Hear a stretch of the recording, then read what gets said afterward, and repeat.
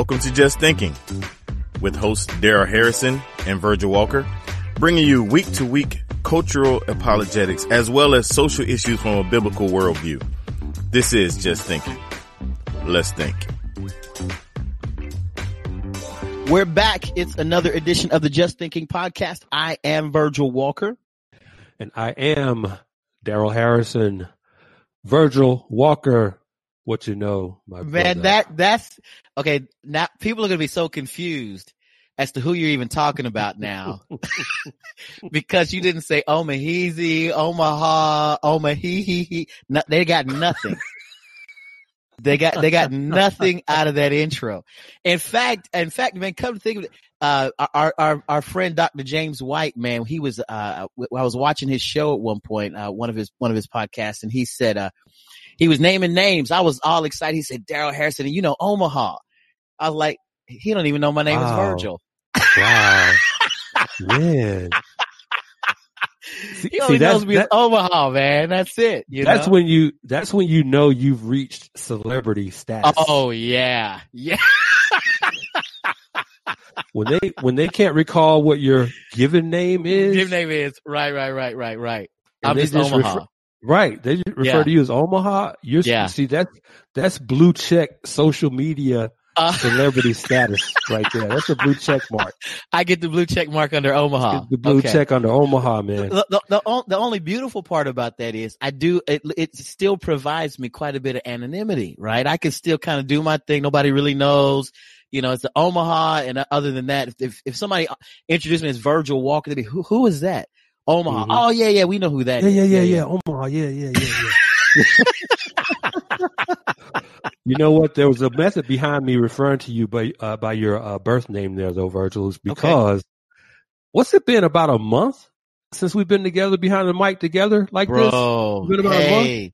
No doubt. That's a great point, man. It's almost like it's the first episode again, because it's been over a month. Yeah. Since you and I have been behind the mics together, and that's because some commitments that I had with Grace to You. You know, I've been doing some traveling. I was off to DC on one trip, and then I was up in Minnesota. Putting it down, man. That was great speak stuff. on social justice. But I really want to give another shout out to my friends up at the Christian Worldview, David Wheaton and his team there, giving me the opportunity to come up there and help them out and speak on that issue of social justice at Grace Church up in Eden Prairie.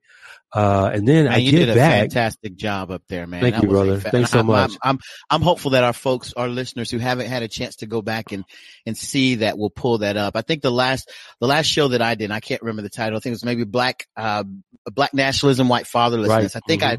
I think I'd placed a link to that, to the live stream. If it's still up and available, I've posted that there. They just need to go back and check that out. Yeah, it is still up and available. So for those of you who have not yet had an opportunity to watch the message that I gave up at Grace Church in Eden Prairie on why social justice is a threat to the church, please go to thechristianworldview.org.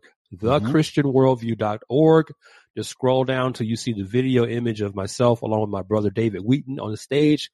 Click that and you will get the entire event in its entirety there. And you can still watch that. That's thechristianworldview.org. So Virg, I get back from Minnesota, and the folks at Grace Community Church in the fellowship group that I belong to is called Grace Life.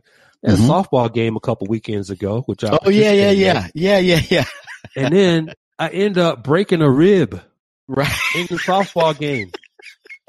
I don't mean to laugh, but we talked about it. I called you. We talked about this, and I just couldn't believe. I was trying in my mind, man, to picture you swinging the bat, doing your thing, running to the base. And I think what you told me was, did you slide into first? What happened? No, what happened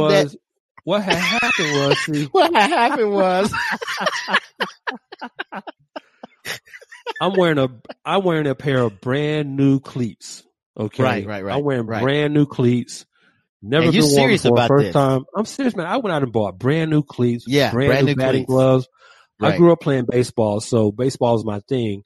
Okay. So I'm trying to beat out a ground ball at first, man. I'm still pretty fast, so I'm hustling down, and I step on the bag, and I think because the cleats were so smooth still, so slippery. Right. So they were so smooth still that my momentum from just the speed at which I was running, I slipped on the base at first, took a really hard tumble onto the ground where I think I may have rolled over like 2 or 3 times. Dislocated my right pinky, hyperextended my right knee, ended up going to urgent care. 3 days later, the doctor confirmed, said, yep, Mr. Harrison, you broke rib number 7 on the right side. So I'm sitting here as I talk to you today with a broken rib, still recovering from a broken rib from a softball game. So don't let anyone ever tell you that church sports are soft. Okay, right. Because it's like we say, y'all go hard. Listen, in Grace Life, you either go hard or go home. Right. Or go to the doctor. In my case, or go to the doctor. Right. The emergency room. Right. But all that said, man, it's just a blessing to be back with you, brother. Because it's been a while. Big time. Yeah. And check it out. Check it out, listeners to the Just Thinking podcast. Check it out. The next time you hear, well, apart from this episode being released, the next time you hear from Virgil and me will be at the Truth Matters conference at Grace Church, the Wednesday night, October 16th. The conference is happening October 16th through the 18th. Yeah. But you and I, Virgil, will be streaming a live episode of the Just Thinking podcast from Grace Church, October 16th. That's Wednesday evening, 7:00 p.m. Pacific time. Amazing. Okay, we will be broadcasting an episode live in front of a live audience from Grace Church in LA. Wow. And that will be the first time, Omaha, in almost 2 years of us doing this podcast, right, that you and I will have met one another in person. Right. That's going to be crazy. That'll be the first time you and I have ever met in person, man. People still don't believe me. I mean, I've got new listeners all the time. In fact, in our geography, my area of the world, where people are a little bit slower to kind of, we're definitely not early adopters in the Midwest. That goes to the East and West Coast. And so we're a little bit slower to adopt things, but folks in my area are starting now to pick up the momentum of the Just Thinking podcast. And bro, when they hear us, and I think 2 things are kind of a trip to them. One, man, the quality of what we do from a standpoint of just sound production and what our dear brother Dwayne does, post-production wise. Folks think we're in the same space at the same time, looking at each other and talking, and the flow that we have with one another. So it's so rapid that folks think that. So the second thing they're shocked by is our, just the natural chemistry of what flows back and forth. So they're like, how long have you guys known each other? And I said, I have never met that brother in person. Yep. So they're kind of shocked. It's so true. it'll be an absolute blast, man, getting a chance to connect with you here in about a week or so. Well, shout out to Dwayne Atkinson, the hardest working man in podcast land. Oh, no doubt. Making us sound the way we do. But we're looking forward to in about a week and a half from now, finally meeting in person, having the privilege to participate and contribute to what's going to be a fantastic conference at Grace Church. It will be live streamed. So for those of you who cannot attend the conference in person, it will be live streamed. We'll have more information coming about that in the next several days. But looking forward to meeting you, brother, and then talking about the sufficiency of Scripture up against Black liberation theology. So that will be the topic of our episode that we're going to do from the Truth Matters Conference at Grace Church in LA, October 16th. All right, bro. Well, here we are. Here we are again. And, wow.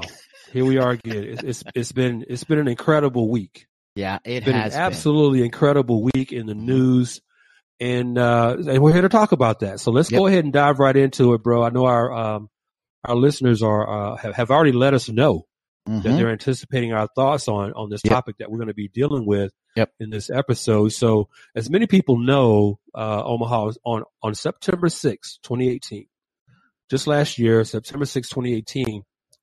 A 26-year-old Black man by the name of Botham Shem Jean. Last name is Jean. Botham, Botham. Botham Shem Jean was shot and killed in his own apartment by a white woman, 31-year-old Amber Renee Geyer, who at the time of the shooting was employed as a Dallas, Texas police officer. Now, After an investigation, Geyer was arrested and subsequently indicted by a grand jury on a charge of murder. After a trial that lasted roughly 2 weeks or so, a jury found Amber Geyer guilty of the charge of murder, and shortly thereafter, that same jury sentenced her to 10 years in prison. Mm-hmm. Now, what was interesting is that during the penalty phase of the trial, and our legal beagles out there will know what I'm talking about here, but during the penalty phase of the trial, both the prosecution and the defense were allowed to call witnesses to present what are referred to as impact statements. Mm-hmm. Okay. Now, in the case of the prosecution, those witnesses included family members and friends of the murder victim, Botham Jean. Conversely, the defense called witnesses who gave testimony that was favorable to the character of Botham Jean's murderer, Amber Geyer. Now, one of the witnesses called by the prosecution was Botham Jean's younger brother, Brant. Mm-hmm. Brant Jean. As part of his remarks, which were made under oath, just like everyone else's, Brant Jean spoke these words directly to Amber Geyer. Now, again, this is the brother of the man whom Amber Geyer has just been convicted of murdering. Mm-hmm. Brant Jean said this, quote, "If you truly are sorry, I know I can speak for myself. I forgive you. And I know if you go to God and ask him, he will forgive you." Mm. And I don't think anyone can say it. Again, I'm speaking for myself and not on behalf of my family. But I love you just like anyone else. And I'm not going to say, I hope you rot and die just like my brother did. But I personally want the best for you. And I wasn't going to ever say this in front of my family or anyone. But I don't even want you to go to jail. I want the best for you because I know that's exactly what both of them would want you to do. And the best would be give your life to Christ.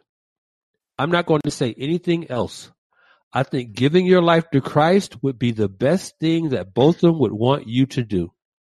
Again, I love you as a person, and I don't wish anything bad on you. Unquote. That was a direct word-for-word quote of what Brant Jean, the brother of Botham Jean, to Botham's murderer, Amber Geyer, as he's sitting on the witness stand, giving his impact statement in front of everyone in that courtroom. Now, Brant Jean then went on to say something else to the presiding judge, whose name is Tammy Kemp. Brant Jean, even after having said that, he said this to the judge, quote, "I don't know if this is possible, but can I give her a hug, please? Please?" Unquote. Judge Kemp consented, and it was then, at that moment, that Brant Jean and the murderer of his brother, Amber Geyer, the convicted murderer of Brant Jean's brother, Botham, they engaged in a lengthy embrace with one another for several moments, with tears flowing not only between the two of them, but also from Judge Kemp, as well as several others who were in attendance in that courtroom. Now, in remarks made to the press after the trial, Brant Jean's mother, Allison, called her son's gesture of forgiveness toward Amber Geyer, quote, remarkable. And in commenting on the gesture made by his son Brant toward the murderer of his son Botham, Brant Jean's father, Bertram Jean, said this, quote, "I'm not really surprised because we know how we raised him.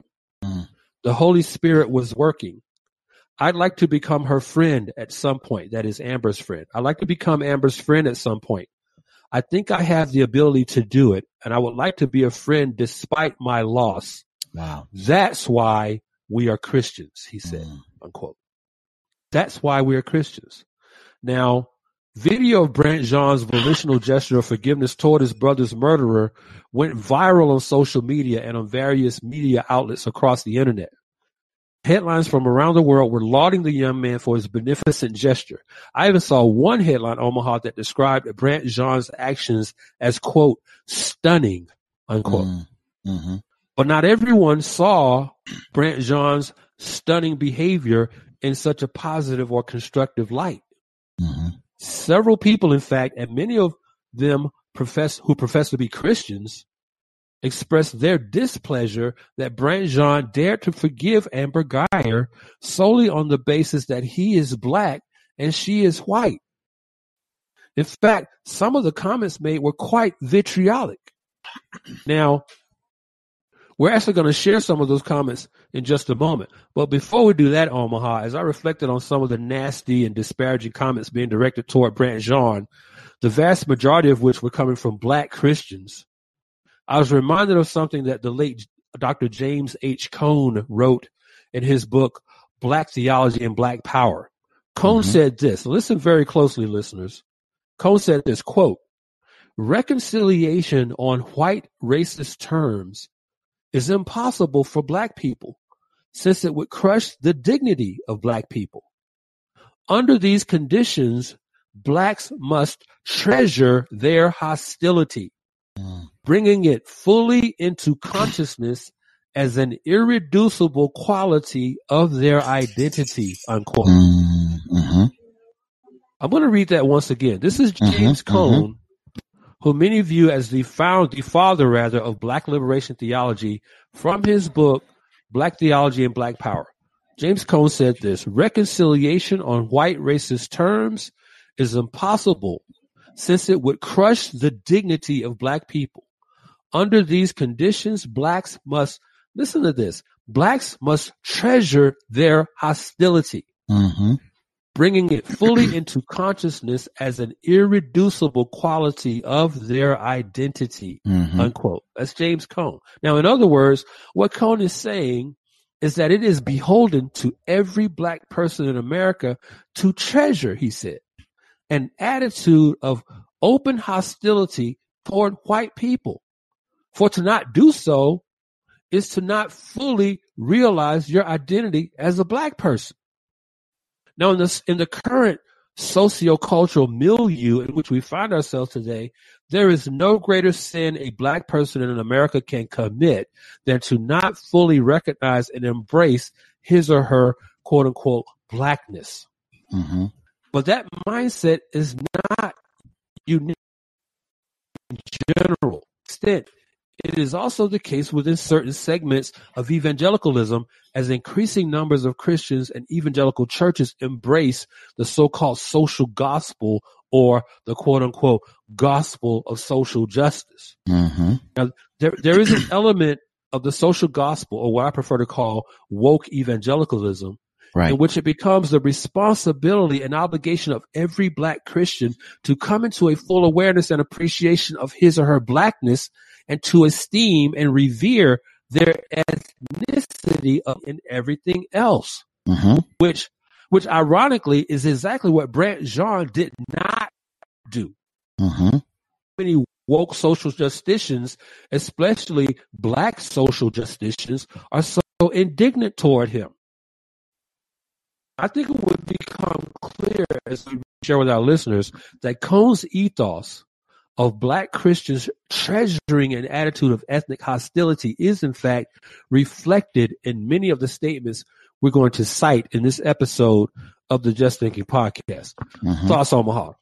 Man, first of all, I thought you provided a solid summary of the events and what took place. And it really catches our listeners up on this issue. I remember initially when this story happened, back in, I think it was September sometime, and you and I discussed it briefly on one of our shows, and we addressed it from a standpoint of why things like this happen. Why do cop killers happen? And why do we see these kinds of things happening in our culture? And the answer that you provided was that police officers are sinners. So therefore none of us should be surprised or caught off guard when we witness sinners acting sinfully.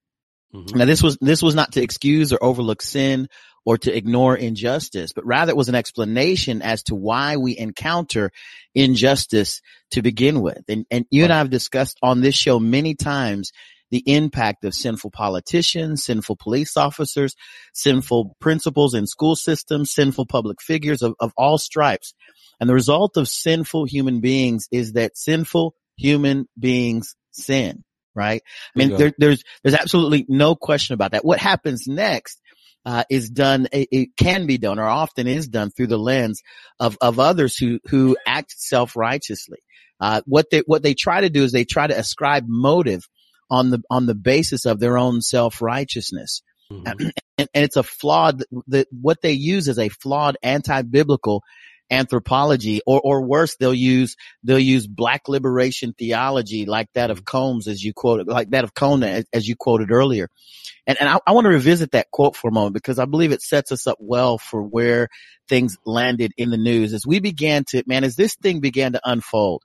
I remember when you kind of hit me up and texted me and just said, "Hey, are you watching this thing unfold?" And I'm like, "What are you talking about?" And hey, get on Twitter. Here's what I need you to check out. Keep your eye on the pulse, and here's what's happening. But I want to, as we get ready to unpack some of the comments that we saw in social media, I think it's important to revisit what Cone said. And so I want to requote what you just did. He said this, quote, "Reconciliation on white racist terms is impossible for black people since it would crush the dignity of black people. Under these conditions, blacks must treasure their hostility, bringing it fully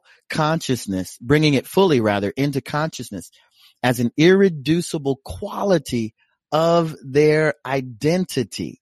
Mm-hmm. I mean, that's unbelievable.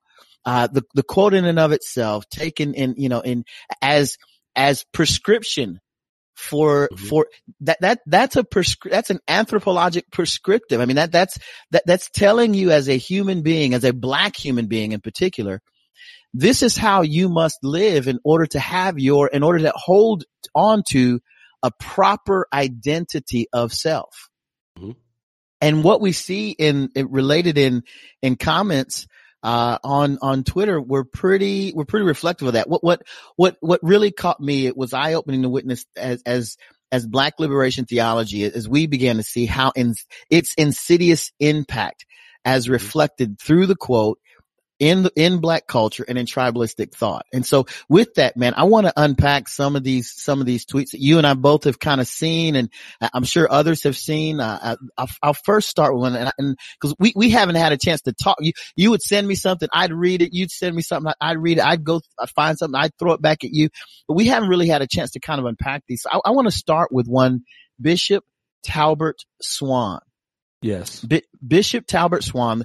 That was kind of the first tweet that I saw, and he had a pictures from the courtroom of the hug, of the judge, and of one of the police officers that were in the courtroom. And he tweeted out post-traumatic slavery syndrome. And that's kind of where he started his commentary. What were your thoughts, brother, as you saw this?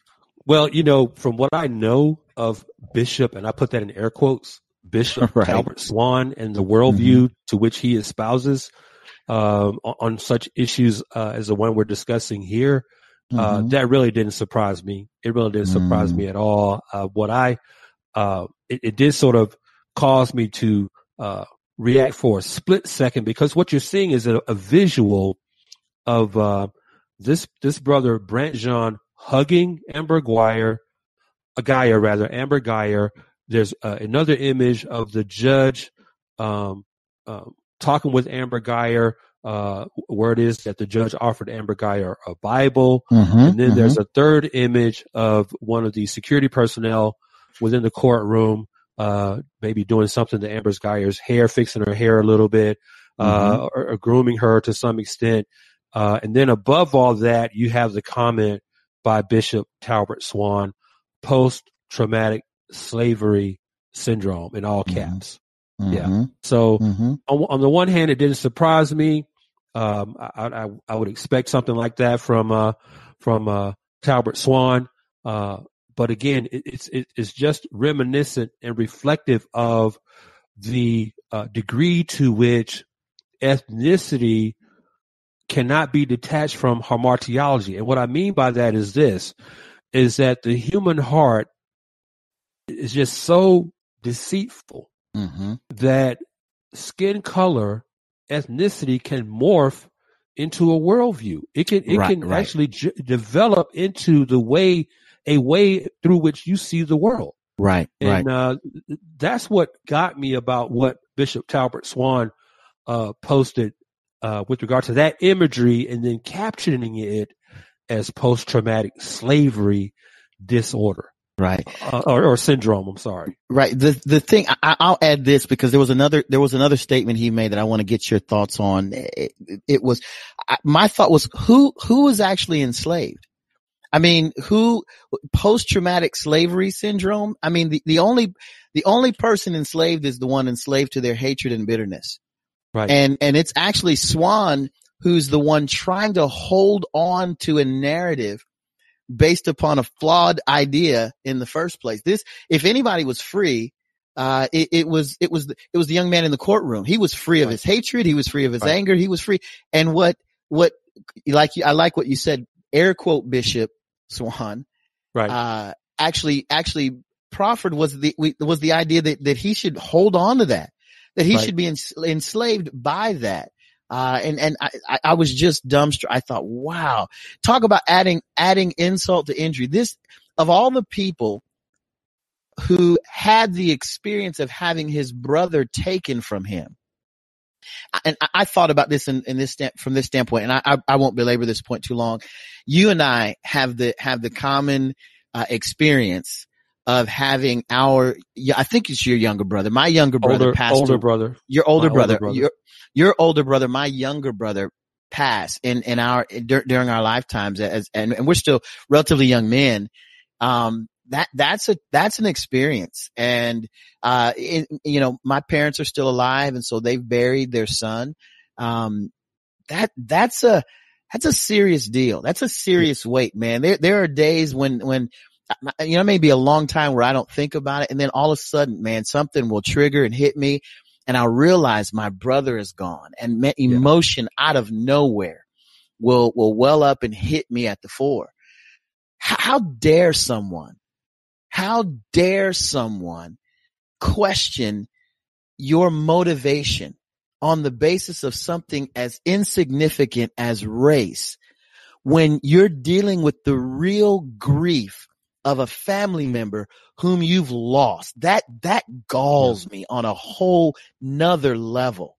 I mean, are you hearing what I'm saying? I mean, is this making any sense? I'm tracking with you on that, Omaha, and I'm going to be speaking more specifically to that as we, progress through this episode. But I'm actually and absolutely tracking with you on that, brother. That's a great point.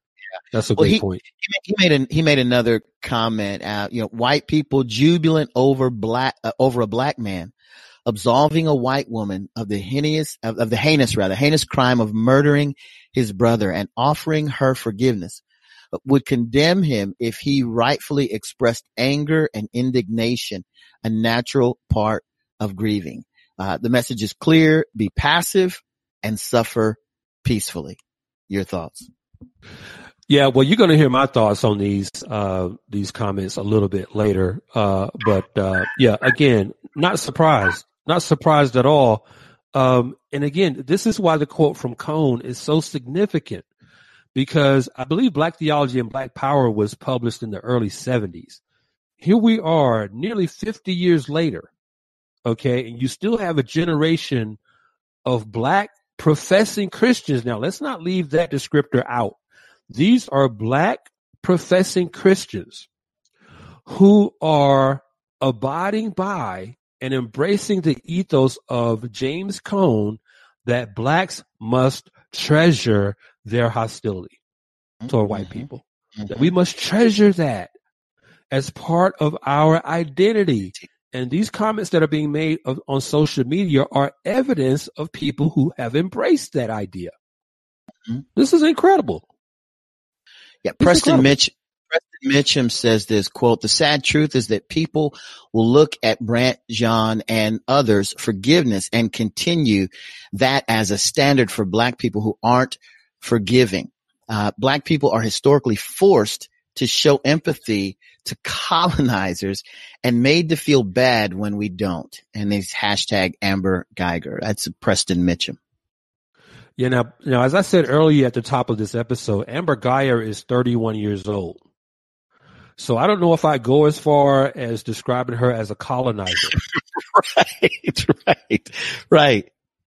That's all I have to say about that. I mean, this is just absurd. Yeah. This is just absurd. Go ahead. I know you have at least one more, I think. Yeah, let me look here. Your boy, Ricky Smiley. Yeah, Ricky Smiley. I couldn't believe this. And again, this did not surprise me. He's got pictures of the courtroom in all kinds of ways, shapes, or form. He actually has an image of some other judicial matters that really have nothing to do with this particular case, but he's trying to make a comparison. He says in capital letters, quote, "Stop forgiving your oppressors." 4 exclamation points. Wake up, 3 exclamation points. That woman was racist to the core. Exclamation point, exclamation point, exclamation point. Okay, fine. I mean, listen, I streamed the trial. I streamed the trial online. Okay. I know about the text messages that the prosecution read that Amber Geiger sent from her phone. Yeah. Those were sinfully prejudicial comments that she made in those texts. But what does that have to do with you as a Christian with regard to what God commands you to do? Absolutely. Ricky Smiley? Absolutely. You are now, and see, here's what's funny about, and I don't mean funny, humorous. Right. But here's what's really ironic about these comments that are being made. They're being made as if they had a vested interest in the trial. Right. They're being made, these folks are making comments as if it was their brother that was murdered. Right. Listen, they were spectators. They were observers from a distance, just like I was. Right. And yet, unlike me, they have bought in to this black identity theology, this black identity politics, this black identity social construct of the world that sees everything through race-colored glasses. Not rose-colored glasses, race-colored glasses. Everything. Right. So much so that Brant Jean can't even forgive someone without the approval of the tribe. And I'm going to talk about that a little bit later. Right. But this is absolutely amazing.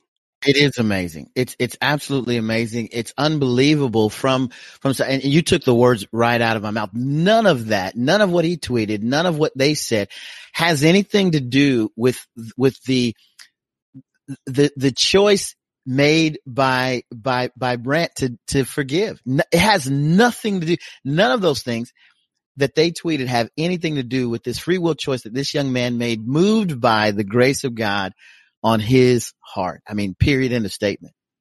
You know, Omaha, notwithstanding the anger and vitriol that is evident in some of those comments, particularly from people who profess to be Christian, and many of whom are even viewed in certain spheres of evangelicalism as leaders, what I find most disturbing about some of the things they've said is that they are essentially upset that a Christian actually obeyed God. I mean, think about that for a second. They're upset that this young Christian brother actually obeyed God. Mm-hmm. Brant Jean, a self-avowed follower of Jesus Christ, as is, by the way, his entire immediate family. Mm-hmm. Brant Jean, a young man who not only forgave the convicted murderer of his brother, Botham, but in doing so also urged her to come to faith in Jesus Christ. Mm-hmm. This man incurred the wrath of a group of woke evangelicals for no other reason than that he obeyed God by offering forgiveness to Amber Geiger. Let me interject one thing quickly. Not only did he offer forgiveness, he offered her the gospel. Right. That is missing in he offered her the good news of salvation through Christ. Right. That's exactly. Great.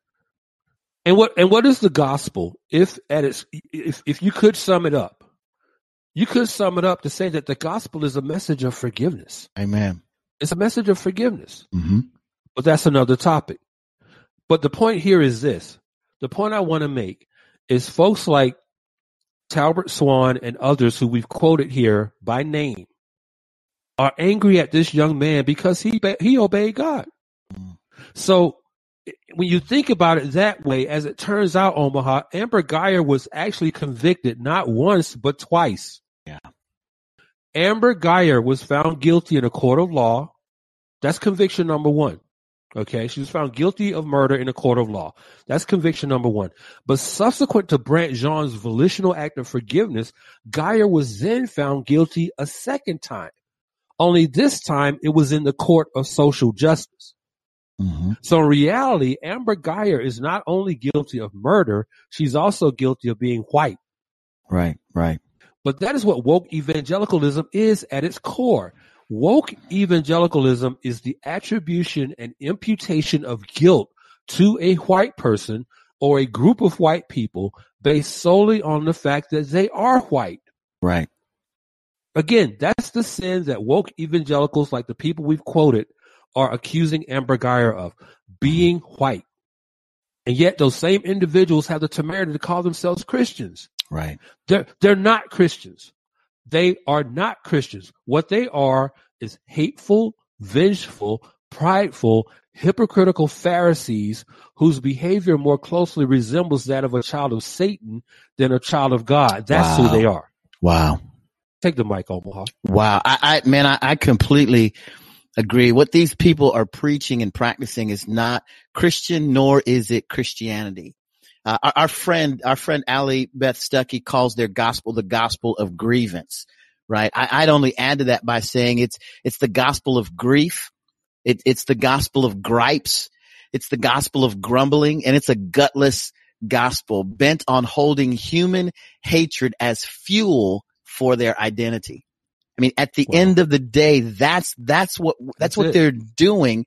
And it's everything you said. It is not they're not children of God. They're not acting as children of God. No, they're acting as children of their father, the devil. Right. The devil. Exactly right.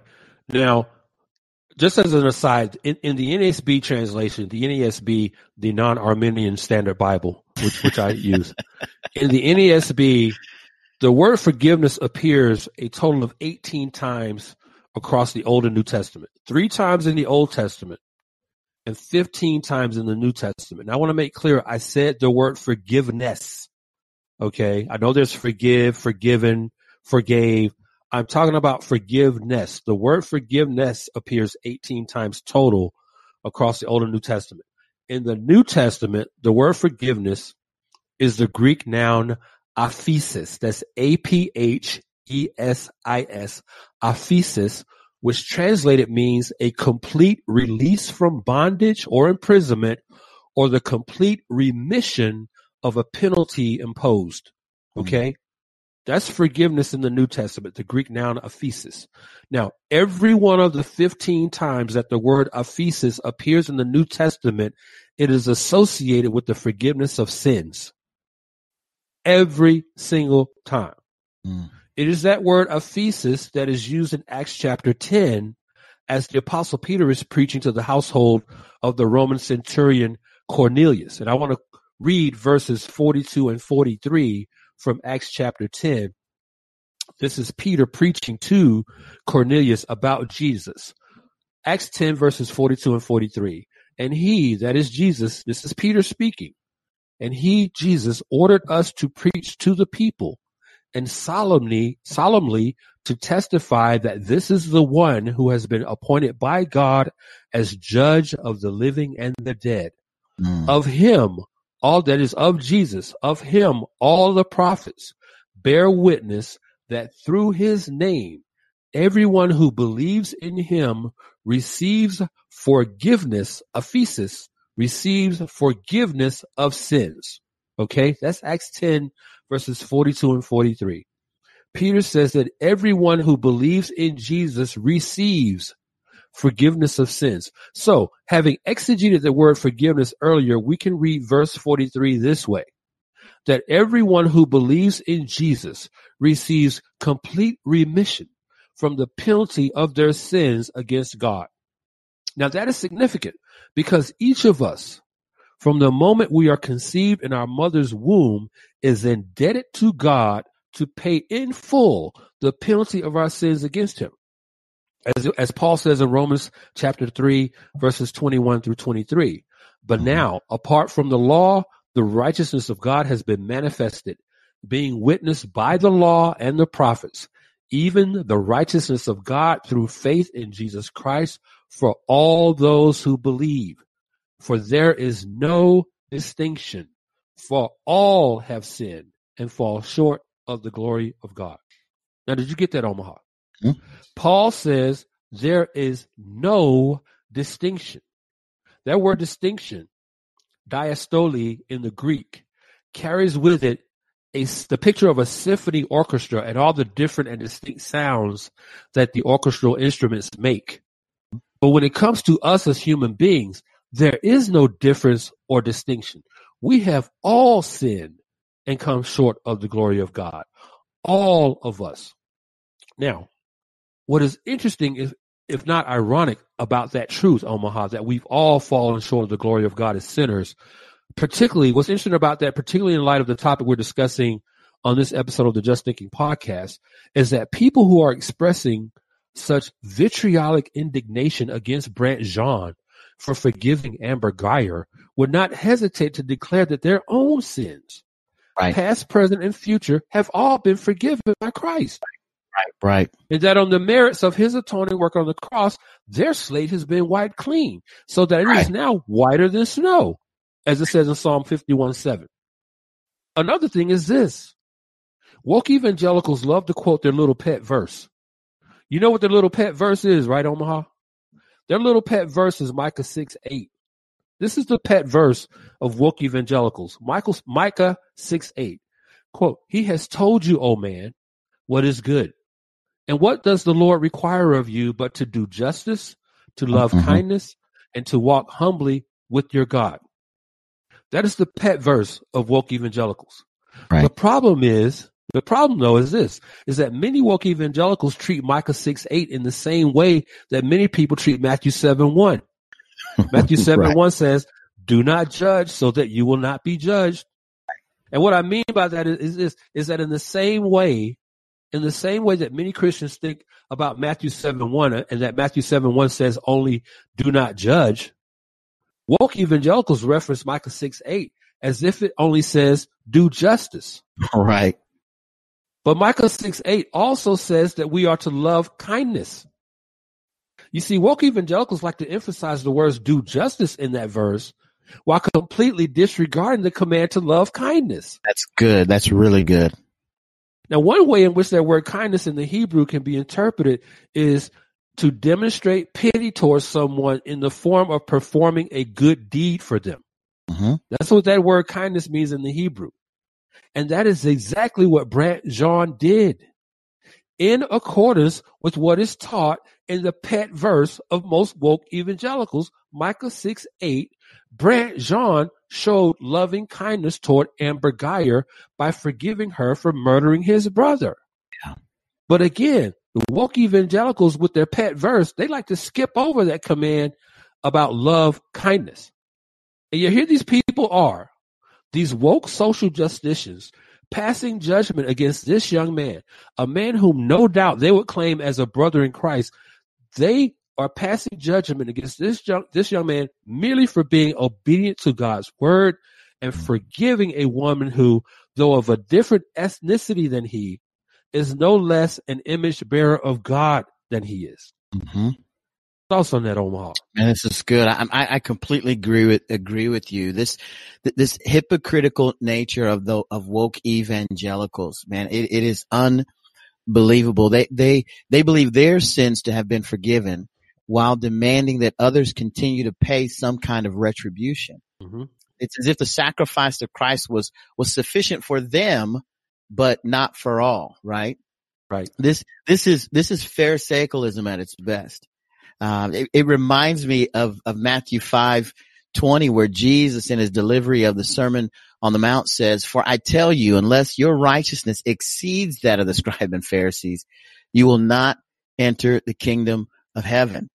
And all of this points back to the fact that those preaching this Conian form of Christian liberation, where we elevate grievance above grace, this is it's actually insufficient to save anyone.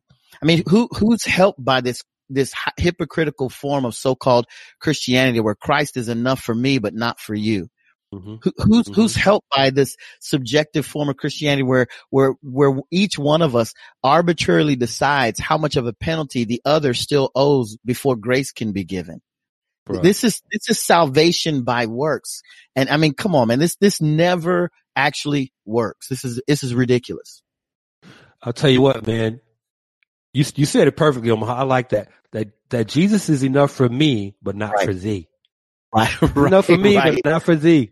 Right. That's true. You know, and of all the comments we've gone through so far about Brant Jean, there is one that we've not yet discussed. But we're going to discuss it now. Good. In an article published in the Washington Post, Jemar Tisby, in commenting on Brant Jean's gesture of forgiveness to Amber Guyger, said this. This is a rather lengthy quote, so hang in there with me, listeners. Right. I had to capture this in its totality so as to get the context of what Tisby is saying here. Tisby said this in a piece he wrote that was published in the Washington Post a couple days ago. Quote, some viewed Brant's actions as a stunning example of forgiveness, a moment of grace and tenderness that briefly bridged the chasm between races and provided an example for all to emulate. Although Christians of different backgrounds shared a variety of responses, this moment was especially celebrated by white Christians. It seems to indicate a desire to hastily move on from the wrong done and offer a perfect picture of reconciliation. Perhaps, with just the right amount of compassion, some believe we can erase the color line.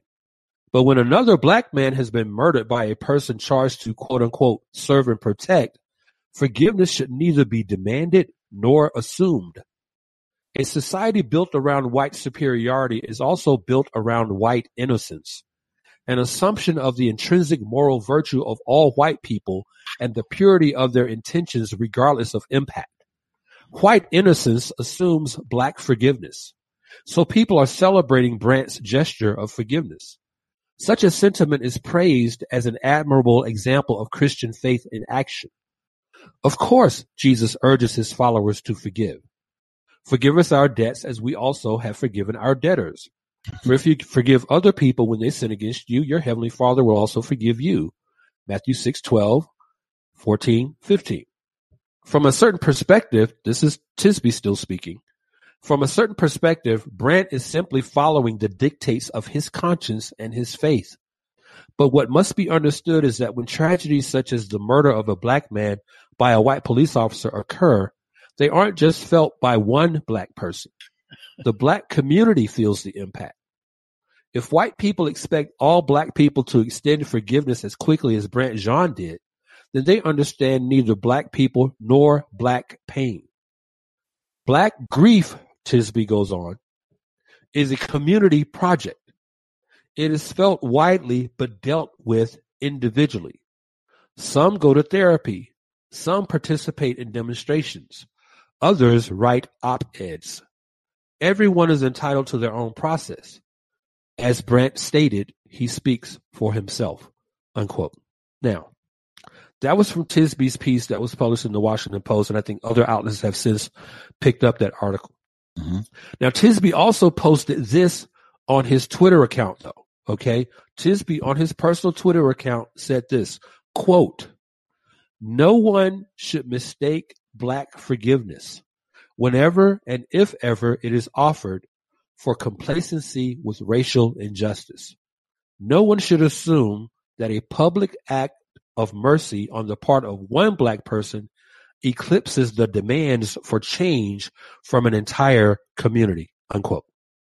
Now, if you've heard those two quotes that I've read from Jemar Tisby, you've heard terms used such as black grief, black forgiveness. So my question is this: black grief, what is that? Okay, what is that? Mm-hmm. Black grief, what is that? Black forgiveness, what the heck is that? Mm-hmm. Is black forgiveness, is that offering someone forgiveness in the form of a 2-piece chicken dinner from Popeyes with a side of dirty rice and some red drink? Is that what that is? You were wrong for that one, man. I mean, seriously, Omaha, how does one culturally appropriate grief? Right. How is it possible to ethnicize forgiveness so as to refer to it in terms of black grief and black forgiveness? How do you ethnicize and culturally appropriate grief? I would like to ask my brother Jamar Tisby, are the tears of black people less or more translucent than those of other ethnicities so as to make the grief of black people that black people experience somehow unique? Right. I mean, to what extent does melanin influence or impact the degree of brokenheartedness one feels when a loved one dies? To my knowledge, a black person doesn't bury his or her loved one any more or less deep into the ground than does a white person. They're interred 6 feet into the ground, regardless of the ethnicity of the deceased person. It's interesting. On the one hand, Tisby says that black grief is, quote, a community project. While on the other hand, singling out Brant Jean as speaking for himself. Right. But you see, Omaha, that kind of reasoning is black theology. It is not biblical theology. That's right. I want to make that clear. What Tisby and these other folks are talking about, that's black theology. That's not biblical theology. Black theology singles out those, including other black Christians, who don't align with the ethnic tribalism that is inherent within its doctrine. Mm-hmm. And what exactly is the doctrine of black theology? Well, in black theology, you see, you're black first, then Christian, in that order. Right. Okay? That's all you need to know about black theology. In black theology, you're black first, then Christian, in that order. But see, Brant Jean dared to invert that order. You see. Mm-hmm. In forgiving his brother's murderer, Brant Jean declared, no, I'm a Christian first and foremost. Mm-hmm. And in making that statement, Brant Jean committed what in woke evangelicalism is the unpardonable sin. Right. Brant Jean acted independent of the tribe. He acted without the consent of the tribe. Right. He failed to check with Jamar Tisby. He failed to check with Bishop Talbert Swan. He failed to check with Ricky Smiley first to see if it was okay for him to forgive his white oppressor, Amber Geyer. Right. That was Brant Jean's sin. He acted independently of the tribe, and consequently, he has incurred the wrath of the tribe. That is exactly why I said on Twitter the other day that in woke evangelicalism, it is often a greater transgression to sin against the tribe than it is to sin against God. Did you catch that, listeners? I did. Yeah, absolutely. Yep. I am not exaggerating. In woke evangelicalism, it is often a greater transgression to sin against the tribe than it is to sin against God. I say that because woke evangelicals often hold people to a higher moral standard than even God does. And their standard is always subjective, which means it is an impossible standard to meet because it's always changing. It's always evolving. It is never fixed or objective. So you can't win. Right. You can't win. Thoughts on that, Omaha? And a ton of thoughts. First of all, I love the ground you covered with this. There was so much in that piece, just from the section you quoted, that was problematic. And what it did was it exposed more about Tisby than it did provide a clear commentary on culture. Okay. Right. I mean, when you go back through what he shared, he said, and I'm going back to the quote that you provided, said, quote, although Christians of different backgrounds shared a variety of responses, this moment was especially celebrated by white Christians, and it seemed to indicate a desire to hastily move on from wrong done and offer a perfect picture of reconciliation. That's flawed. Like, based upon where is he getting his info from? Like, did he do a poll and identify that white, quote unquote, white Christians were somehow more excited that he goes on to say that some believe that we can erase the color line. I don't know anyone who thought in terms of race and color on the basis of the forgiveness being expressed more than woke evangelicals. Yeah. I don't, do you know what I'm saying? I think most people who saw that saw, wow, the forgiveness and compassion that young man had. Wow. I wonder if I could do that. I wonder if God would give me the grace to be able to do that. Wow. That was an expression of Christian grace and forgiveness. The average person never put the lens of race on it until they were told, instructed to do so by woke evangelicals. Exactly.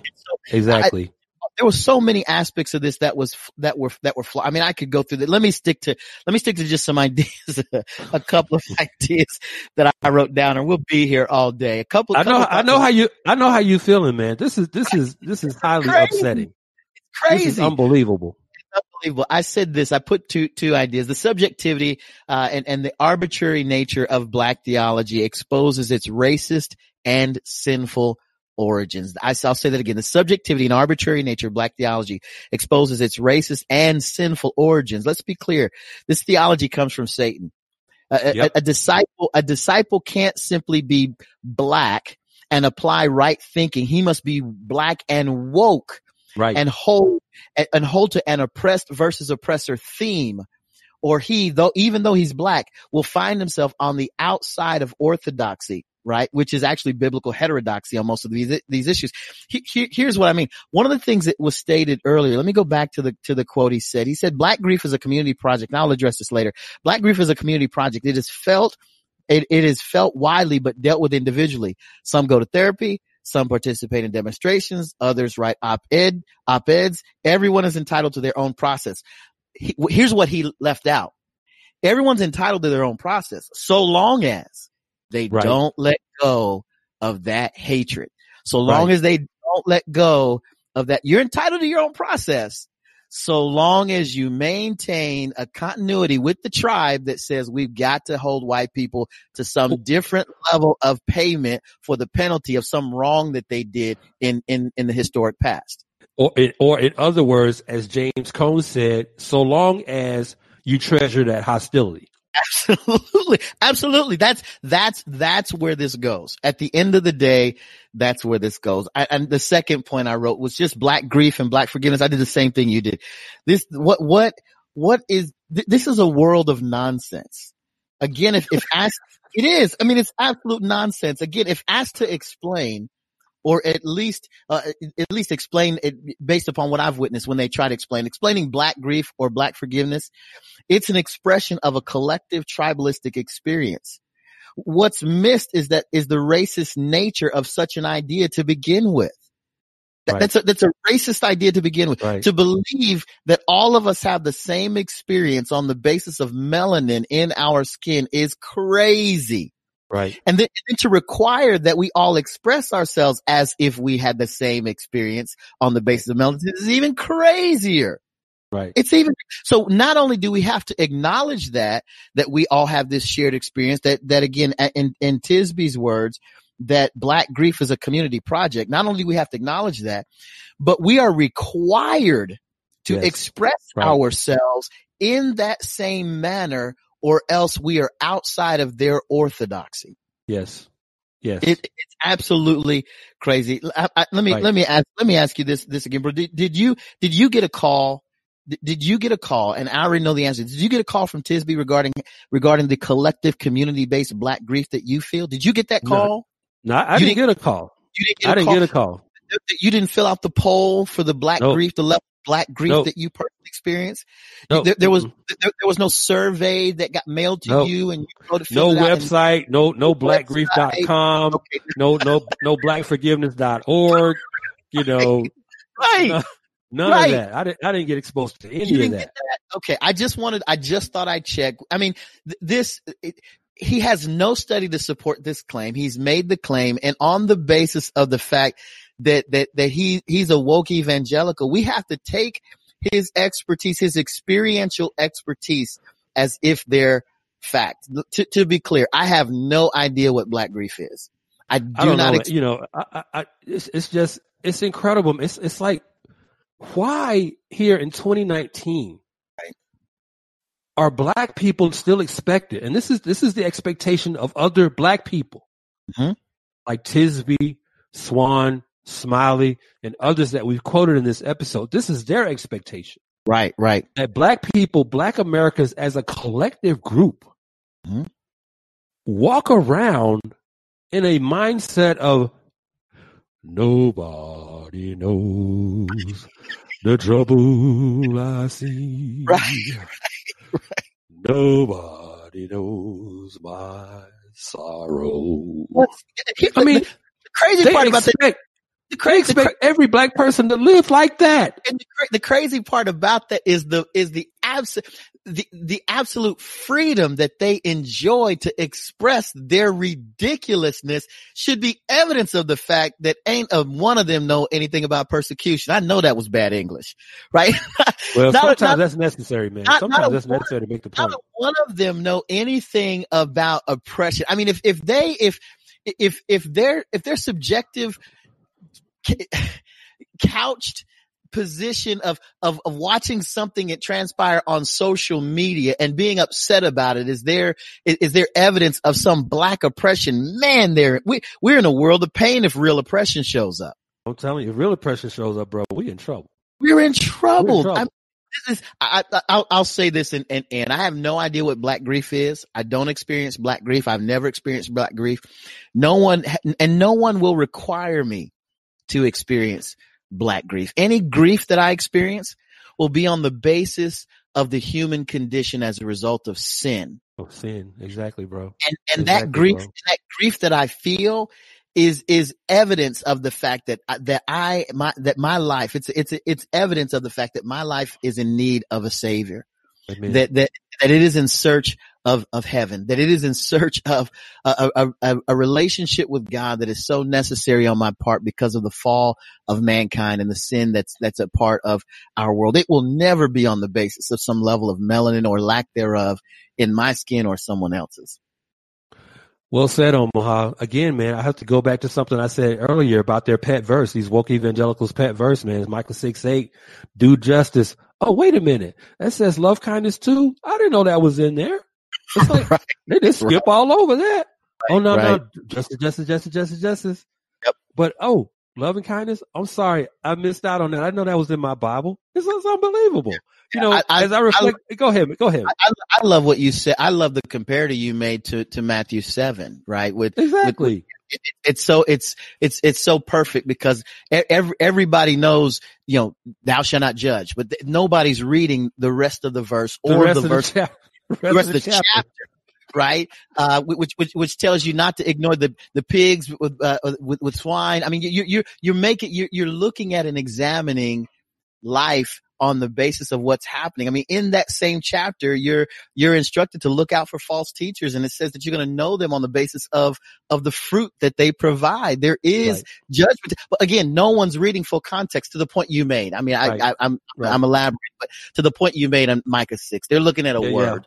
Woke exegesis is sorely lacking when it comes to Micah 6:8, their pet verse. Right, as I reflect on some of the remarks and comments that we've been talking about that were made toward Brant Jean, Omaha, I'm reminded of a quote from C.H. Spurgeon. C.H. Spurgeon said this, quote, Spurgeon said, many forgive because they cannot revenge. Their virtue is the result of their inability to be vicious. Wow. Spurgeon said, many forgive because they cannot revenge. Their virtue is the result of their inability to be vicious. It's woke evangelicals, such as some of those that we've quoted on this episode, that fall into that category of people that Spurgeon is talking about. They are vengeful and vindictive people who desire revenge, but since they can't have that, they'll settle for making a black man forgiving his brother's murderer a matter of white oppression and buying into the legacy of slavery in America. That's powerful. You see, but when God's people forgive, it is God who gets the glory. Amen. And God's people are to glory in God getting the glory. Amen. But ironically, That is what is so sad about the reaction Brant Jean is receiving from a lot of these woke evangelicals. Brant Jean did exactly what Jesus commands us in Matthew chapter 5, verse 16. Jesus said, "Let your light shine before men in such a way that they may see your good works and glorify your Father who is in heaven." Now, that word "see" in Matthew 5:16 is the Greek verb horao. That's Horao. Horao. That word horao is, if you translate that literally in the Greek, it means not only to observe something with the physical eye, but to see with the mind, so as to perceive, to pay heed to become acquainted with by experience and understanding. That is what that little word "see" actually means in that verse in verse 16 of Matthew 5. That's exactly what Brant Jean did. Brant Jean let his light so shine that his good works were seen. They were perceived. They were understood by people all over the world. And as a result of him letting his light shine, God was glorified. You see, but that wasn't enough for these embittered, angry, and hypocritical woke evangelicals. Their indignation reminds me of the behavior of the chief priests when Jesus cleansed the temple in Matthew chapter 21. I'm going to read verses 12 through 15 of Matthew 21. "And when Jesus entered the temple and drove out all those who were buying and selling in the temple, and overturned the tables of the money changers and the seats of those who were selling doves, and he said to them, 'It is written, my house shall be called a house of prayer, but you are making it a robber's den.' And the blind and the lame came to him in the temple, and he healed them. But when the chief priests and the scribes saw the wonderful things that Jesus had done, and the children who were shouting in the temple, 'Hosanna to the Son of David,' they became indignant." That's Matthew 21, verses 12 through 15. Now, notice the wording Matthew uses here. He describes the healings Jesus performed on the blind and the lame that came to him as, quote, "wonderful things," unquote. But despite those wonderful things that Jesus did, the scribes and the chief priests became indignant. Now, in the Greek, that word indignant literally means that the scribes and chief priests were extremely displeased. They were extremely displeased. Now, why would they be so displeased at the fact that Jesus was healing lame and blind people, or that he was treating the temple of God as the house of prayer and worship that it was intended to be treated as? They were displeased because the wonderful things Jesus was doing didn't align with their social, religious, and political agenda. The same is the case for many of these woke evangelicals. They're no different than these scribes and chief priests that are described in Matthew 21. Right. The forgiveness proffered to Amber Guyger by Brant Jean was a wonderful thing. But it wasn't wonderful enough for these woke evangelical social justicians. Well, why? Because Amber Guyger is white. That's why. And for a black person to forgive their white oppressor is the ultimate insult to and rejection of the social, political, and religious agenda of woke evangelicalism. Right. Bert, Right. what you got? It took all of the, I love what you said earlier. It took all the man, that what Brant Jean did gave glory to God. It really did. In fact, there all kinds of folk were talking about it, and pointing to the fact that he ultimately shared the message of the gospel, and charged her to repent of sin and place her faith in Christ, to admit her guilt to God who forgives, and that he knows that God would forgive her and give her eternal life. I mean, he shares the message of the gospel, and God gets the glory. The problem with that for woke evangelicals is it takes glory from them. Right. It removes Right. all the glory that's aimed at them. It takes it away, and it really relieves them of any power. And so now, so what they have to do in order to grasp it back is to vilify this young man. Right. It's to make him look as if he's done something wrong-headed, or minimize the glory that it gives to God, right? So that they can hold on to this oppressed narrative. Right. Again, it keeps coming back. It keeps coming back. Omaha, if I can interrupt for just a second. Yeah. It just keeps coming back to what James Cone said in the quote that I read earlier. It's treasuring that hostility. You have to treasure whatever that costs, even if it costs ridiculing another young black Christian. We must treasure that hostility against white people at all costs. At all costs, even to the diminishing of the glory of God. Oh wow, bro! That's where we are, because what we're bowing the knee to that. We're treasuring. Wow. We've not honored Christ the Lord as holy. 1 Peter 3:15. We've not honored Christ the Lord as holy. What we've honored is our hatred as holy. Wow, bro! We've bowed. Whoa! Cue the mascot, please. Cue the mascot now. That's what we've done. We're not honoring Christ the Lord as holy, right? Always being prepared to give an answer to anyone who asks us for the hope that we have in him. That's not what we're doing. What we're doing is we're honoring our hatred as holy. And we're always prepared to explain and express our offense in the face of the holiness of God. Wow. That's what we're doing. And at the end of the day, what Cone does is Cone expresses in the quote that you gave earlier, Cone expresses who our God is. It is the God of self, and hatred is holiness. Wow, man, bro, that is so well said, and it's true. And if I could just interject one more time, I have to repeat this quote from Cone, because we keep coming back to this. This is the essence of Black liberation theology. This is Black liberation theology. This is woke evangelicalism at its most fundamental. James Cone said that reconciliation on white racist terms is impossible for Black people, since it would crush the dignity of Black people. Under these conditions, Blacks must treasure their hostility, bringing it fully into consciousness as an irreducible quality of their identity. Unbelievable. Unbelievable. And that's exactly what's happening. Fundamentally, that's exactly what it all comes back to, what we've been talking about. Did you have anything else to finish up with, Omar? That's it, man. Well, I just want to say, when you think about it, when you really step back and look at this topic objectively through the Word of God, I think you'll find that this discussion is really less about what Brant Jean did and more about what Jesus Christ has done. It is that question that is fundamental to this discussion. And that is the question, what is it that Christ came into this world to accomplish? What did Jesus Christ come into this world, a world that he created, to accomplish?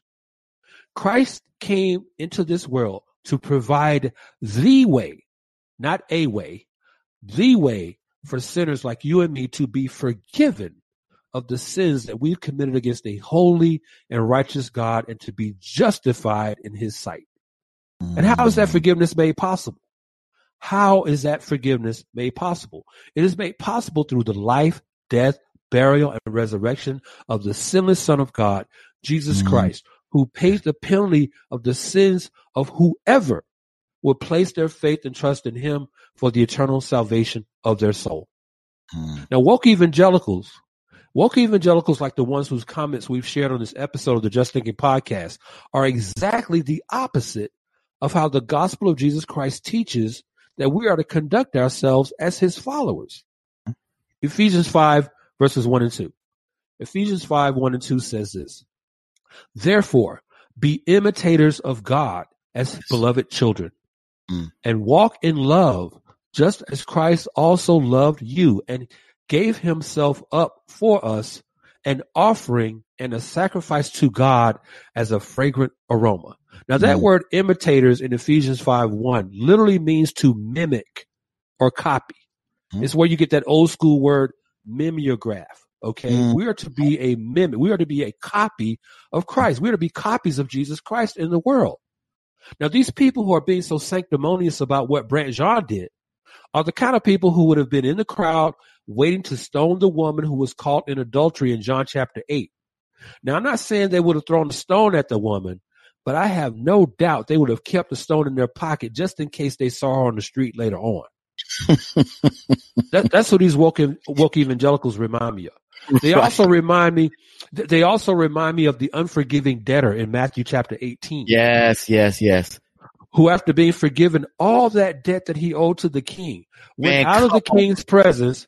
He went out of the king's presence and showed no compassion whatsoever to the person that he crossed paths with who was indebted to him. Man, come on. That's a good one. Consequently, that unmerciful debtor ended up being thrown in prison until he could pay the king every last cent that he owed. Now listen, any so-called Christian out there who has the arrogance to be offended or angry at Brandt Jean for forgiving his brother's murderer obviously has no appreciation whatsoever of the sin debt that they themselves owe to God. Come on. Now, wait a minute. Now you got to cue the mascot. Now you got to cue the that preaches, man. That's what it's about, man. You got to say that again. That was so nice. You got to say it twice. Any so-called Christian, any so-called Christian out there, I don't care who you are. I don't care what your ethnicity is.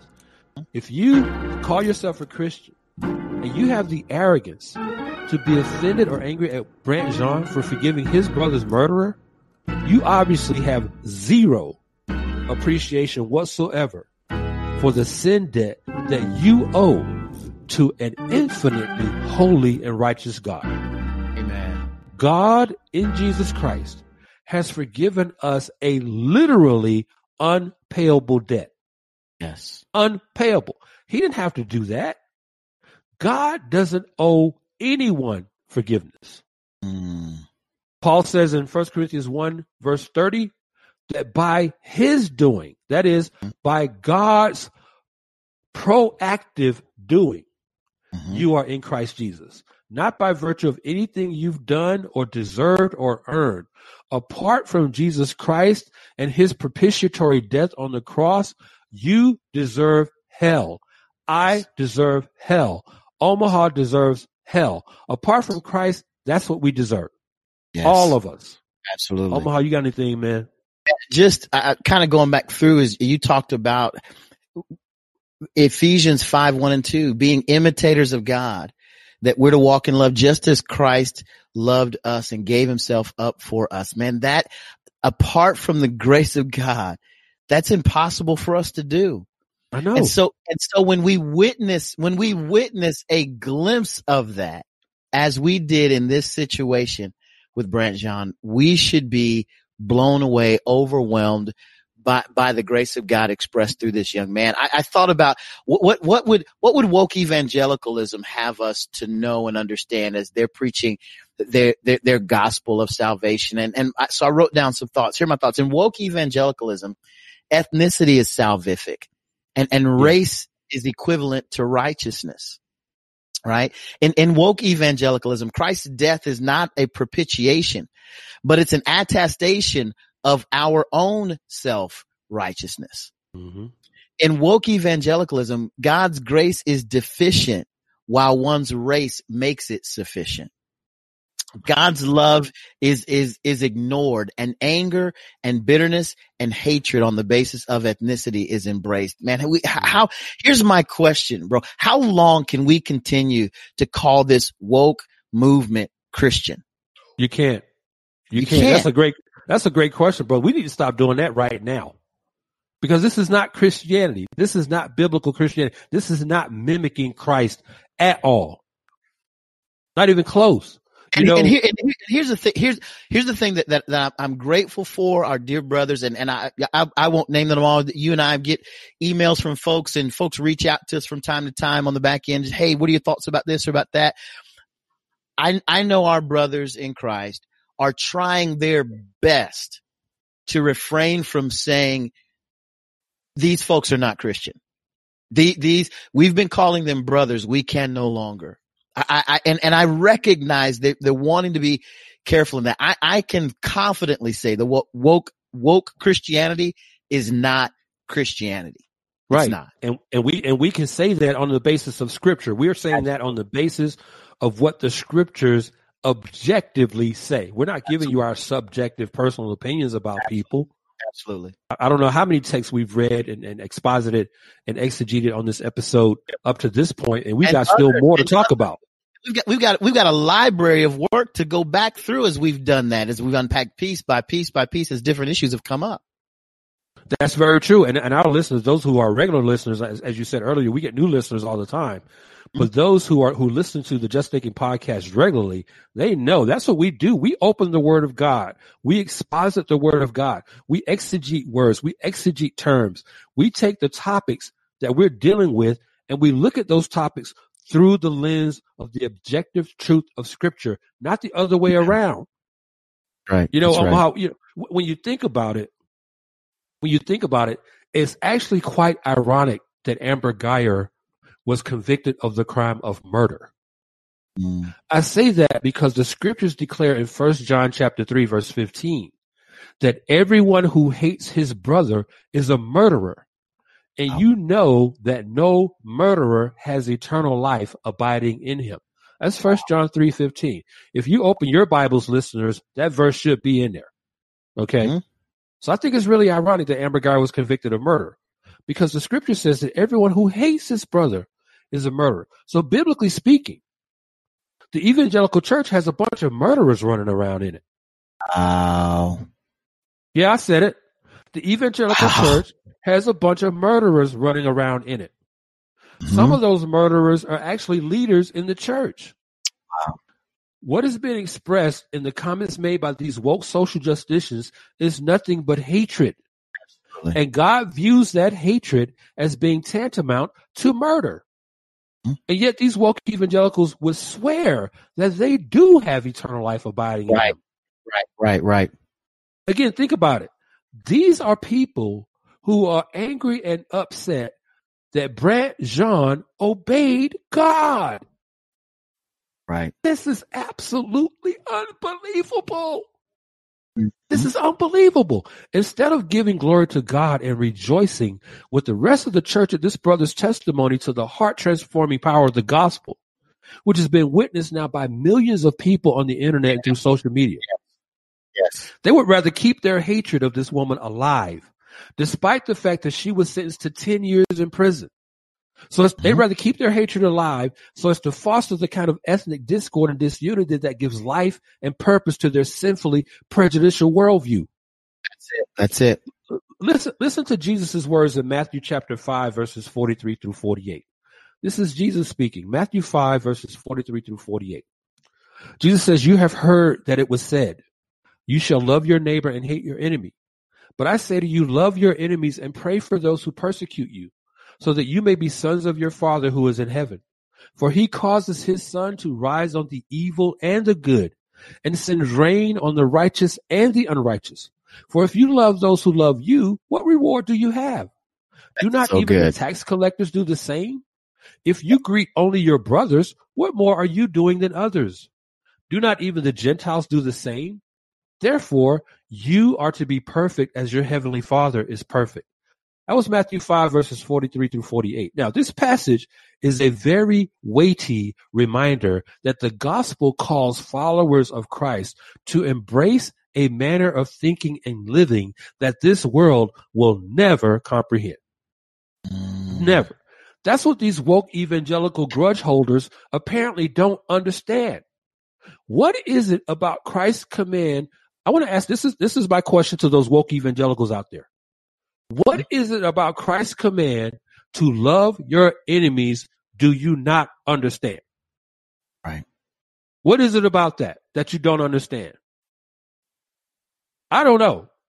Jesus could not have made it any plainer.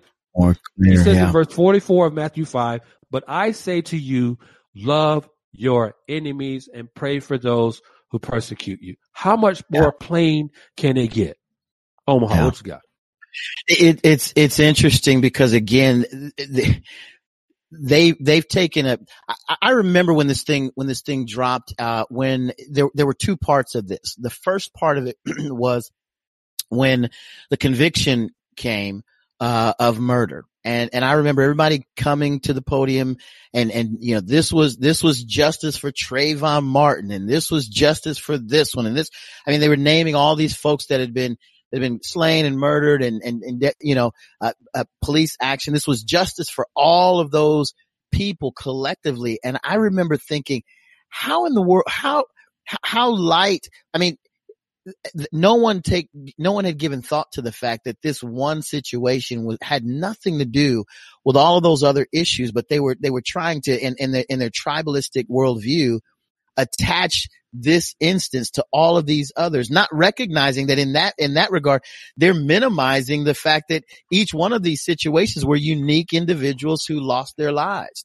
Right. Number one, this just exposes the backwardness of this worldview. Right. And then on the other hand, it was, they were upset because, well, she only got 10 years.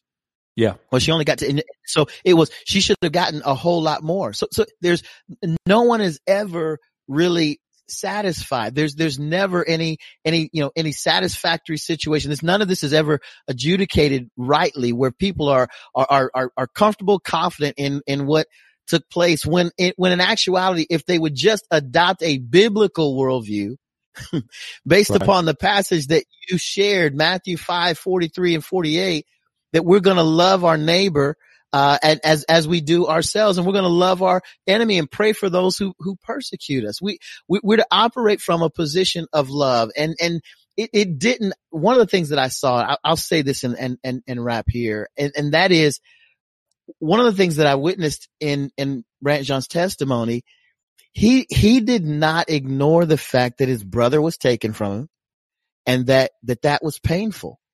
He didn't ignore that fact. That's a great point.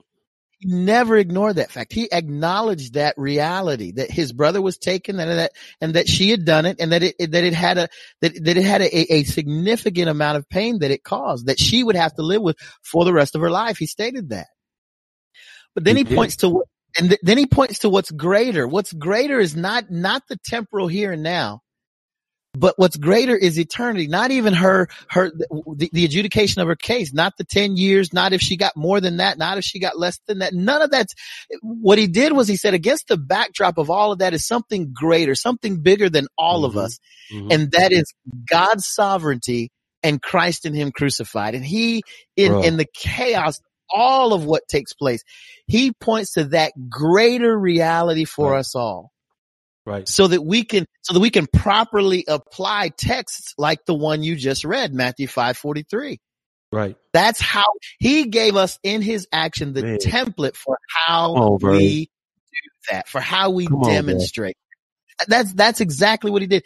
And woke evangelicals are so asleep, they can't even grasp it. They can't even see what was really on full display. It was unbelievable. That's because you're absolutely right in what you just said there at the end. And that's because they have such a low view of Jesus. Absolutely. Absolutely. They have a low view of Christ. They have a low view of his gospel. Mm-hmm. When you study the passage that I just read, when you get along with God, and it's just you and that Bible and the Holy Spirit, and you read Matthew 5 verses 43 through 48, you have to fall to your knees. Yeah. Yes. Because you realize two things. You realize the level of inhuman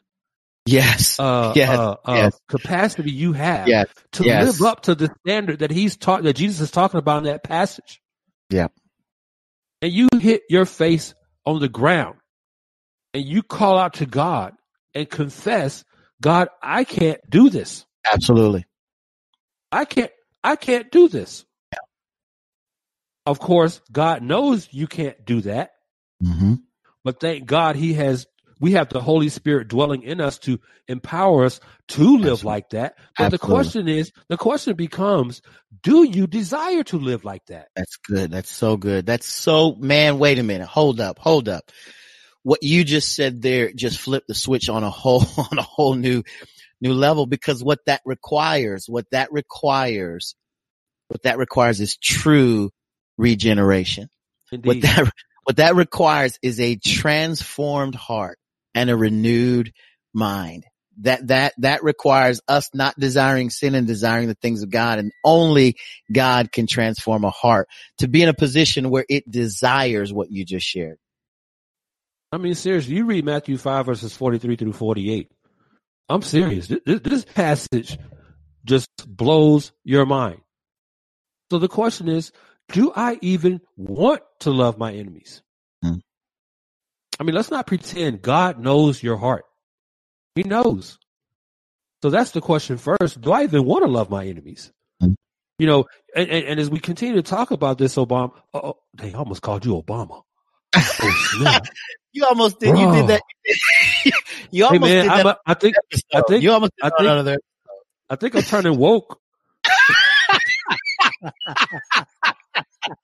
There was one other episode where you almost did that. I do recall. Bro. Oh wow, man, my bad. Woo. Oh, what I was about to say was Omaha. You know, what really upsets me most about this is that you have people who profess to be Christians who obviously have made an idol of ethnicity. It's an idol. They've made an idol of ethnicity, yet they would not fail to stop and think about the fact, and they don't do this, is what I'm trying to say. They fail to stop and think about the fact that they had absolutely nothing to do with the ethnicity they possess. Yes, you ever think about that? Here they are making an idol of their ethnicity, right? And yet they had nothing to do with the ethnicity that they possess. Right. Acts chapter 27, verse 16, it makes that clear. Right. It says that, and from one man, from one man, Adam, God made every ethnicity on the face of the earth. Yes. God made you that way. Yep. Determines their boundaries. And determine the boundaries of their habitation. Yes. So why would you take pride in something that you had nothing to do with? Right. But you see, such is the depravity of the human heart that our eyes, and check this, listen to this, our eyes can observe something as static and innocuous as the color of someone's skin.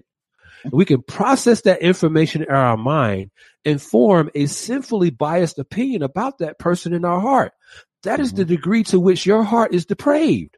Yes. Our hearts are so depraved that we could just capture something with the eye, and in a split second, it's translated into a sinfully biased opinion in our heart. You know, John Calvin was absolutely right when he said the human heart is an idol factory. Right. Calvin was absolutely right. You know, when it comes to the biblical teaching on forgiveness, I don't see any asterisks in the Bible. Okay? Right. I don't see any fine print. I don't see any appendices. See Appendix A, Appendix B. No, I don't see any of that. Right. All I see are passages like this. 1 John chapter 4, verses 19 and 20. 1 John 4, 19 and 20. We love because he first loved us. If someone says, I love God and hates his brother, he is a liar. For the one who does not love his brother whom he has seen cannot love God whom he has not seen. Oh, man. That's 1 John 4, 19 and 20. You know, the Greek noun liar in that verse literally translates to mean a false man. Now, the context there is that your words are false because you as a person, in terms of your character and nature, are false. So when God calls you a liar, just as he did here in 1 John 4:19, to those who say they love God but hate their brother, you're a false person, not just by your words, but inside. You're false. You're not even real. Now I want to read Mark chapter 15. We're getting close to the end here, but I want to read Mark chapter 15. Verses 16 through 25. And this is especially, I'm going to sound like a radio DJ now, and said this passage goes out to all my woke evangelical brothers and sisters out there. I know y'all are listening. Right. I want to read Mark chapter 15, verses 16 through 25. Again, this is from the Non-Armenian Standard Bible translation. Mark 15, verses 16 through 25. The soldiers took him away into the palace, that is the praetorium, and they called together the whole Roman cohort. They dressed him up in purple, and after twisting a crown of thorns, they put it on him. And they began to acclaim him, "Hail, King of the Jews!" They kept beating his head with a reed, and spitting on him, and kneeling and bowing before him. After they had mocked him, they took the purple robe off him and put his own garments on him, and they led him out to crucify him. They pressed into service a passerby coming from the country, Simon of Cyrene, the father of Alexander and Rufus, to bear his cross. Then they brought him to the place Golgotha, which is translated place of a skull. They tried to give him wine mixed with myrrh, but he did not take it. And they crucified him and divided up his garments among themselves, casting lots for them to decide what each man should take. It was the third hour when they crucified him. That was Mark chapter 15, verses 16 through 25. Now, if you profess to be a follower of Jesus Christ, the passage I just read is what the perfectly just, holy, and sinless Son of God endured for an unjust, unholy, and thoroughly sinful individual like yourself. Jesus was spat on for you. He was punched in the face for you. Jesus was whipped beyond recognition for you. He was nailed to a cross and shed his own blood for you. He did this because he loves you even though you were unlovable. Mm-hmm. Now, J.I. Packer puts that in perspective for us in his classic book, Knowing God. If you've not read Knowing God, shame on you. Absolutely. Pick up a copy and read it. Yeah. J.I. Packer says this: we can only claim justice from God. And justice for us means certain condemnation. Mm-hmm. God does not owe it to anyone to stop justice taking its course. He is not obliged to pity and pardon. If he does so, it is an act done, as we say, of his own free will, and nobody forces his hand. Grace is free in the sense of being self-originated and of proceeding from one who was free not to be gracious. Only when it is seen that what decides each individual's destiny is whether or not God resolves to save him from his sins, and that this is a decision which God need not make in any single case, can one begin to grasp the biblical view of grace. Yeah. Unquote. Mm-hmm. That's J.I. Packer from Knowing God. Only God is free to not be gracious. I want to repeat that. Only God is free to not be gracious. Neither you nor I have that prerogative. These woke evangelical social justicians are demonstrating a level of pride and arrogance that I have rarely seen. It is really pitiable that they would even call themselves Christians. Yes. What Brant Jean did was a wonderful thing in God's sight, but only those who appreciate how much they have been forgiven by God will see Brant Jean's gesture for the wonderful thing that it is. Yeah. What right do any of us have who claim the name of Jesus Christ to withhold forgiveness or encourage the withholding of forgiveness from anyone? Amen. Or to place asterisks or fine print on the atonement that Christ's death on the cross fully and finally accomplished. Mm-hmm. The graceless, vindictive, vengeful, and retributive tribalistic idolatry that is being practiced in woke evangelicalism today needs to be called out for the sin that it is and be repented of by those who practice it, and they know who they are. There is nothing about woke evangelicalism that resembles the kind of character that followers of Christ ought to display to the world. And what does that kind of character look like? I'll tell you. Let's read Colossians chapter 3, verses 1 through 13. Colossians 3, verses 1 through 13. This is what that character of Christ looks like. Therefore, if, and that word can be translated since, therefore, since you have been raised up with Christ, keep seeking the things above where Christ is, seated at the right hand of God. Set your mind on the things above, not on the things that are on earth. For you have died and your life is hidden with Christ in God. When Christ, who is our life, is revealed, then you also will be revealed with him in glory. Therefore, consider the members of your earthly body as dead to immorality, impurity, passion, evil desire, and greed, which amounts to idolatry. For it is because of these things that the wrath of God will come upon the sons of disobedience. And in them you also once walked when you were living in them. Yes. But now you also put them all aside. Anger, wrath, malice, slander, and abusive speech from your mouth. Do not lie to one another, since you laid aside the old self with its evil practices and have put on the new self, which is being renewed to a true knowledge according to the image of the one who created him. A renewal in which there is no distinction between Greek and Jew, circumcised and uncircumcised, barbarian, Scythian, slave and freeman, but Christ is all in all. Now here's the money verse, verse 12. So as those who have been chosen of God, holy and beloved, that's the indicative there. Okay. So that's the fact. We are chosen of God, and as a result, we are holy and beloved. That's the indicative. Now comes the imperative. All right. Every indicative has an imperative. The imperative: put on a heart of compassion, kindness, humility, gentleness, and patience, bearing with one another and forgiving each other.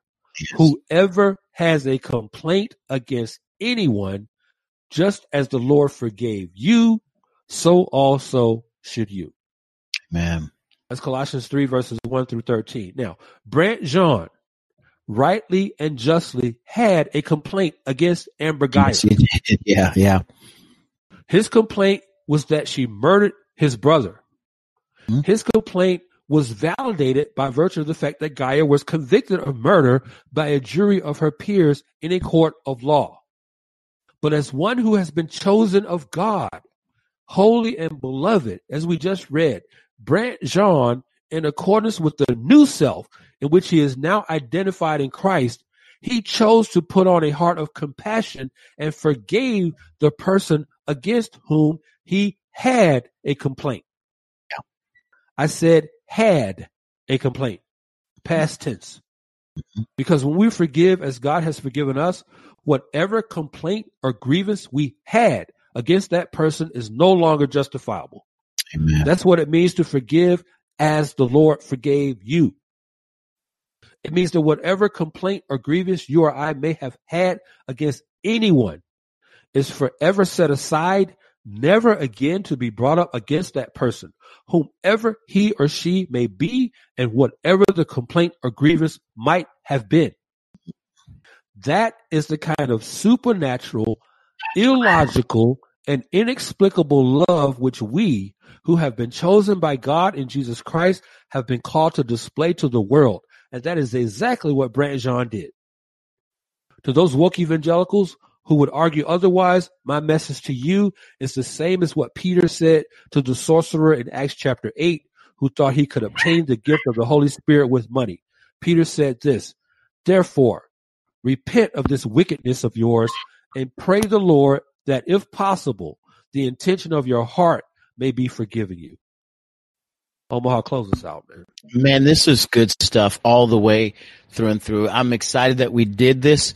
I'm hopeful that it was helpful to those who heard it, who heard us walk through this. This is a big issue, man, this past week. And I think that all of what transpired, the narrative that was at play, all of what was there, really brought to light the distinctions between those who hold to woke evangelicalism, who hold to black liberation theology, who hold to Conian ideology, and what biblical theology, what a biblical anthropology, what Orthodox Christianity is supposed to be about. So there's some real lines of distinction that are drawn, that are made, and I'm grateful that we've taken the time to walk through this in a lengthy way. From a biblical point of view, so that our listeners and others can be fully equipped to give an answer, to give a response to those they encounter. So, man, good stuff. Glad to be here. Glad that you all joined us. Tune in next time for the next edition of the Just Thinking Podcast. Got to get back. I need some get back.